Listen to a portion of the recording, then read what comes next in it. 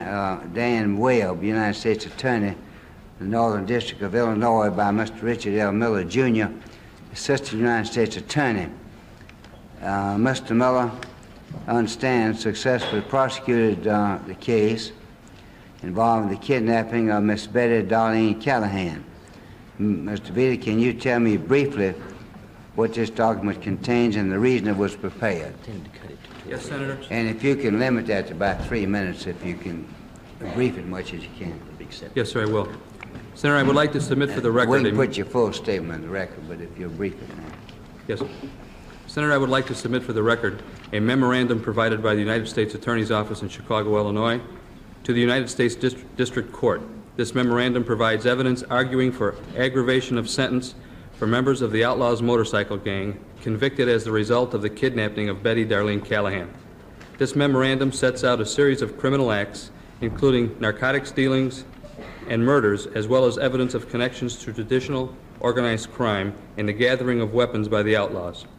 It further addresses attempted intimidation of the gang's government witnesses, including procurement of hit contracts.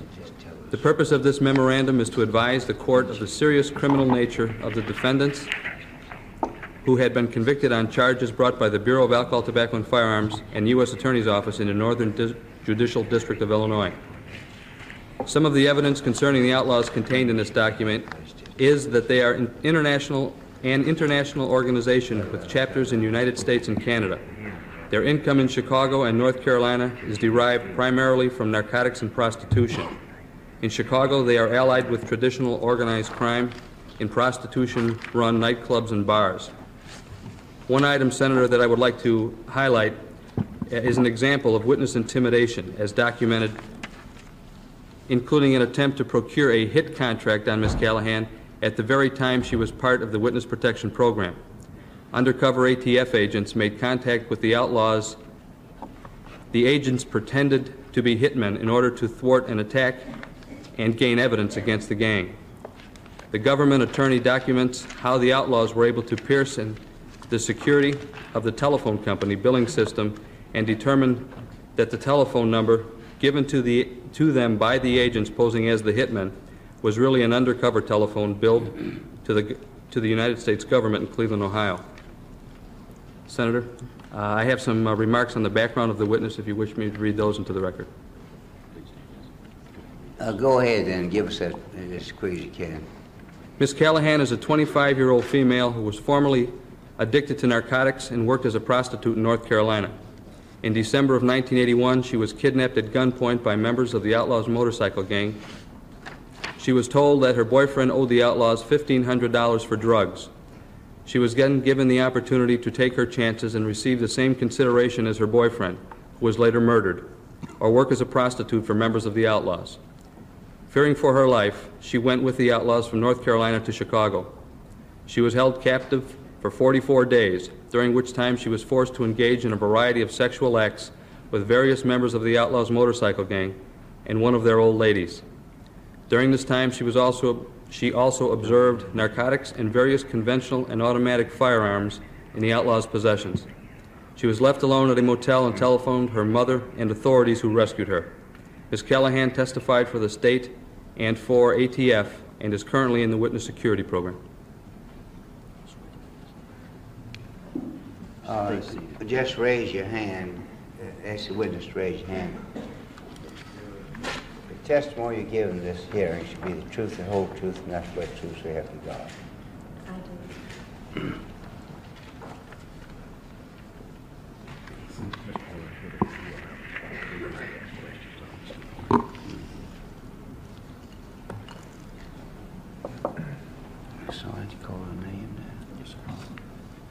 Miss Callahan, was the reputation of the Outlaws motorcycle gang known to you at the time you were kidnapped? And what was the extent of that knowledge?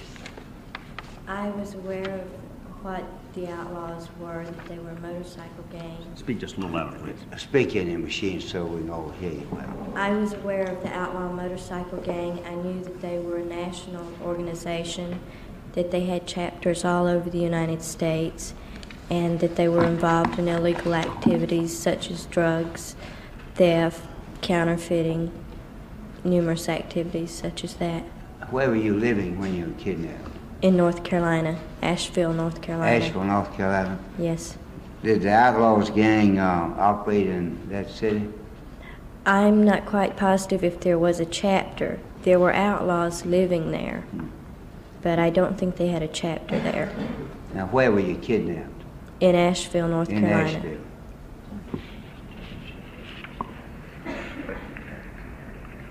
Would you care to tell us now just what happened to you from the time you kidnapped on? Briefly, Just tell your own story in your own words of what happened to you from the time you were kidnapped. And the reason for the kidnapping. okay, I was living with Tommy Forrester, and he had been purchasing drugs and borrowing money from Alan Ray Hadaway, who was a member of the Outlaws motorcycle gang. He also bought quantities of drugs for Gary Miller, who was also convicted. Tommy owed both of them a sum of money that he had told me was $1,500. He had Alan Ray Hadaway's motorcycle. The reason he told me he had the motorcycle was over a debt. Put your mouth closer to the machine. Okay. And I had went next door to a Shoney's to get something to eat. When I returned to the motel where Tommy and I were living, there were 3 guys at the door. I knew all 3. One was Gary Miller, one was Alan Ray Hadaway, and one was Jay Fagel. I sensed something was wrong, and it was too late for me to run, so they busted in the door, went in the room. They pistol whipped my boyfriend, searched both of us. They had Mr. Fagel, who was the 3rd man, but he was there unwillingly. They had his 8-year-old son in the truck. And what? They had his 8-year-old son outside in a truck. Ms. Callahan, if you would, pull the mic just as close as you possibly could. You got a soft voice, so if you would, please. Real close, please. His 8-year-old son, did you say? Yes. All right, go ahead now. They- Speak close then to the mic like I'm doing. They had told Mr. Fagel that if he tried to call the police or do anything, that they would kill his 8-year-old son. So Mr. Fagel was going along with him. Then later, we got in the truck. We went to a drive-in where Mr. Fagel and his son got out and they departed. Tommy and I were then transferred into Cordoba. From there, we went into Tennessee, cut back into North Carolina. We ended up at Paul Bear's house, which is in Boone, North Carolina, somewhere in that area. At that point, they said that we were going to, both of us, talk to some people about seeing if Tommy and I both could live, if we could work out an arrangement to where we could live. They blindfolded both of us and gagged us, put us in a truck, took us up a dirt road. At that point, they said Tommy was going in to talk to some people and see if he could work out an arrangement to where he could live. Then I would go next. So Tommy got out of the truck with Alan Ray Hadaway and Paul Wilson Bear, and I stayed in the truck with Gary Miller. Tommy's your boyfriend. Tommy's my boyfriend. That was the last time that I saw Tommy. While they were gone, Gary Miller asked me if I would rather stay and take my chances with Tommy. He explained to me, he said, if you stay, it's 50-50. If Tommy lives, you live. If he dies, you die. Or you can go to Chicago on your own. So I said, I'll go to Chicago. Earlier, Tommy had said to me, he had said, no matter what happens, you do what you have to stay alive, because I'm a dead man. They're going to kill me anyway. So What's the last thing your boyfriend told you? that he was a dead man, that they were going to kill him anyway. There wasn't nothing he could do. So when they said, make a choice, I said, I'll go to Chicago. And at that point, we left and went to Chicago. Did they say why they were taking you to Chicago? I was to work as a prostitute to pay off the money that Tommy owed them. To pay off the money your boyfriend owed them? Yes. All right, go ahead. When we They arrived... took it to Chicago? Yes. All right, go ahead from there. We arrived in Chicago late on a Sunday night. We checked into a motel where a day or two later I met a guy by the name of Marty. At the time I didn't know his name. His name now is Martin Curran. And I met him. I was told to engage in sex with him, which I did. At this time he showed me he had a .357 revolver. At all times they all had guns. Later on he left. Then a couple days later I met Westside, who is Thomas Stemmick. At that point, we were in a different motel. Alan Ray Hadaway instructed me to come over, strip off, and turn around so that Mr. Stemmick could view me, which I did as I was told. When they told me to go back to the bathroom, I did. They talked. I didn't hear what they were talking about. The next day, Mr. Stemmick returned to pick me up. When I got in the car with him, there was another guy by the name of Snoopy. I got in the car with them. They then dropped me and Snoopy off at a motel. I stayed there that night with Snoopy. Then we were picked up the next day by Westside. We went to his house in Hinsdale, which was a very nice residential house. There I met his old lady, Tony Summers. Then later on, Mr. Curran returned. He picked me up, took me to a place over in Indiana, which they referred to as the Flats. There at that place, we stayed for 5 days. It was like, it was a probationary house. These were guys that wore T-shirts that said Probate Outlaws. They were becoming members of the Outlaws, but they had to go through a probationary period. And Marty was the overseer. He had to see that they did everything right before they were granted their colors. So that's where I went. I stayed there for 5 days. While I was there, they had what appeared to me to be machine guns, AR-15 model type guns. They went out and target practiced. They target practiced inside the house. They drank. They had cocaine. They had Canadian blues, various narcotics, marijuana. After that, I returned to the Hinsdale house, to Mr. Stemmick's house in Hinsdale. I stayed there until Christmas night, when I went to Mr. Stemmick's mother's house, where we were having Christmas dinner. They all had their guns with them and their colors on that night. We had dinner there. She showed us a Christmas card that her son had sent that had an insignia of the Outlaws on the front of the Christmas card and had a saying inside. I don't really recall. It was some kind of vulgar statement. And from there we went over to another woman by the name of Ma Burrito, who was the mother of John Climbs, referred to as Burrito. I was told at that point that Burrito had a girlfriend that had witnessed a murder, and they had wanted her dead because she was going to testify against the people that had murdered the girl. So she and Burrito were supposed to be going to a party, and she had declined at the last minute, and Burrito was driving the truck, which blew up, and he was dead. From there, I then was left with Mr. Stemmick, where we went to an X-rated motel where various things happened. Then later we returned. You're referring to sexual activities here and as opposed to illegal activities at the motel? Sexual and... Just carry on. I've got to go and I'll be back. The staff member will carry on. Go ahead. Sexual and illegal.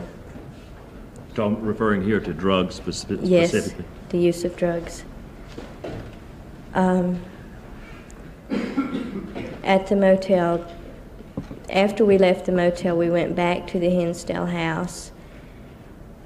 Then within a couple of days, everybody came and said that there was something going down. And Marty and Snoopy had what appeared to be automatic weapons. By Do you that, know what they were referring to at that time? only what Miss Summers told me. What did she tell you? She told me that there had been a threat on Westside's life. And Westside had on a bulletproof vest, and the other two were carrying automatics, or what I thought were automatics. Then they all had their pistols. They said that we were going to have to get out because something was coming down. At that point, I left, went with Miss Summers to another apartment. Then later on, Marty came, picked me up at that apartment. We went back to the Hinsdale house. At the Hinsdale house, a couple of days later, another guy came over and wired Westside's car with an alarm system. At that point, Marty said that we were going over to Westside's other house, which he had another house in Indian Head Park, and we were going to be staying there and watching the house for a few days. We went to that house, and on the day that we went to that house, he told me, he and Westside said that I was to make a call to North Carolina to the police, and I was to tell him that I hadn't been kidnapped, that nobody had bothered me, that I was there on my own free will. I wasn't to tell him where I was at. I was supposed to try and find out who they were holding for kidnapping me. Although they knew it was Gary Miller, I was supposed to try and get the cops to tell me, but I wasn't to mention Gary's name. So I went and I made the call. The first call I didn't get through. It was the next day before I got through, which was, I believe, the 7th. I got through. Did you have free access to the telephone at that time, or was someone watching No, you? I was told to never use the phone, never answer it, never touch it. I made the call. Mr. Curran stood beside me, listened in. I done as I was told on the phone. All the time I wanted to try and say, you know, I have been kidnapped, help me. But, you know, what could I do when there's a guy standing beside me, 6'4", with a .357? And so the only chance I had was the officer asked me if I had ever been referred to by any other name as Darlene. And I said no. And at the time, I knew he was looking for the name Rose. I had, on occasions, worked as a CI and So what would you explain that with me? confidential informant. And I had used the name of Rose. Well, that was the only thing I felt I could grasp upon, was to say, no, I had no other name. Well, then the call was made. I was supposed to call back. I went to call back. I got cut off when I called back, and Marty made a remark that he was tired of putting money in and trying to call the police down there. He later told me that they were only holding Gary Miller for questioning and that he had been released, and for me not to worry about it. We went back to the Indian Head Park house, stayed there until the end of January, I think the 22nd, something like that. When he took me to a motel, he left me, told me he'd be back in a couple of hours. Up to this point, I hadn't been left alone, except one occasion when I first arrived in Chicago. And he said he'd be back in a couple of hours, so I sat there, and he never returned. Well, the next morning, about 10 o'clock, I get a phone call, and he says, "Oh, are you still there?" And I said, "Yes." And he said, "Well, I'll be by in a few minutes." So he came by, and he acted sort of mad that I was still there.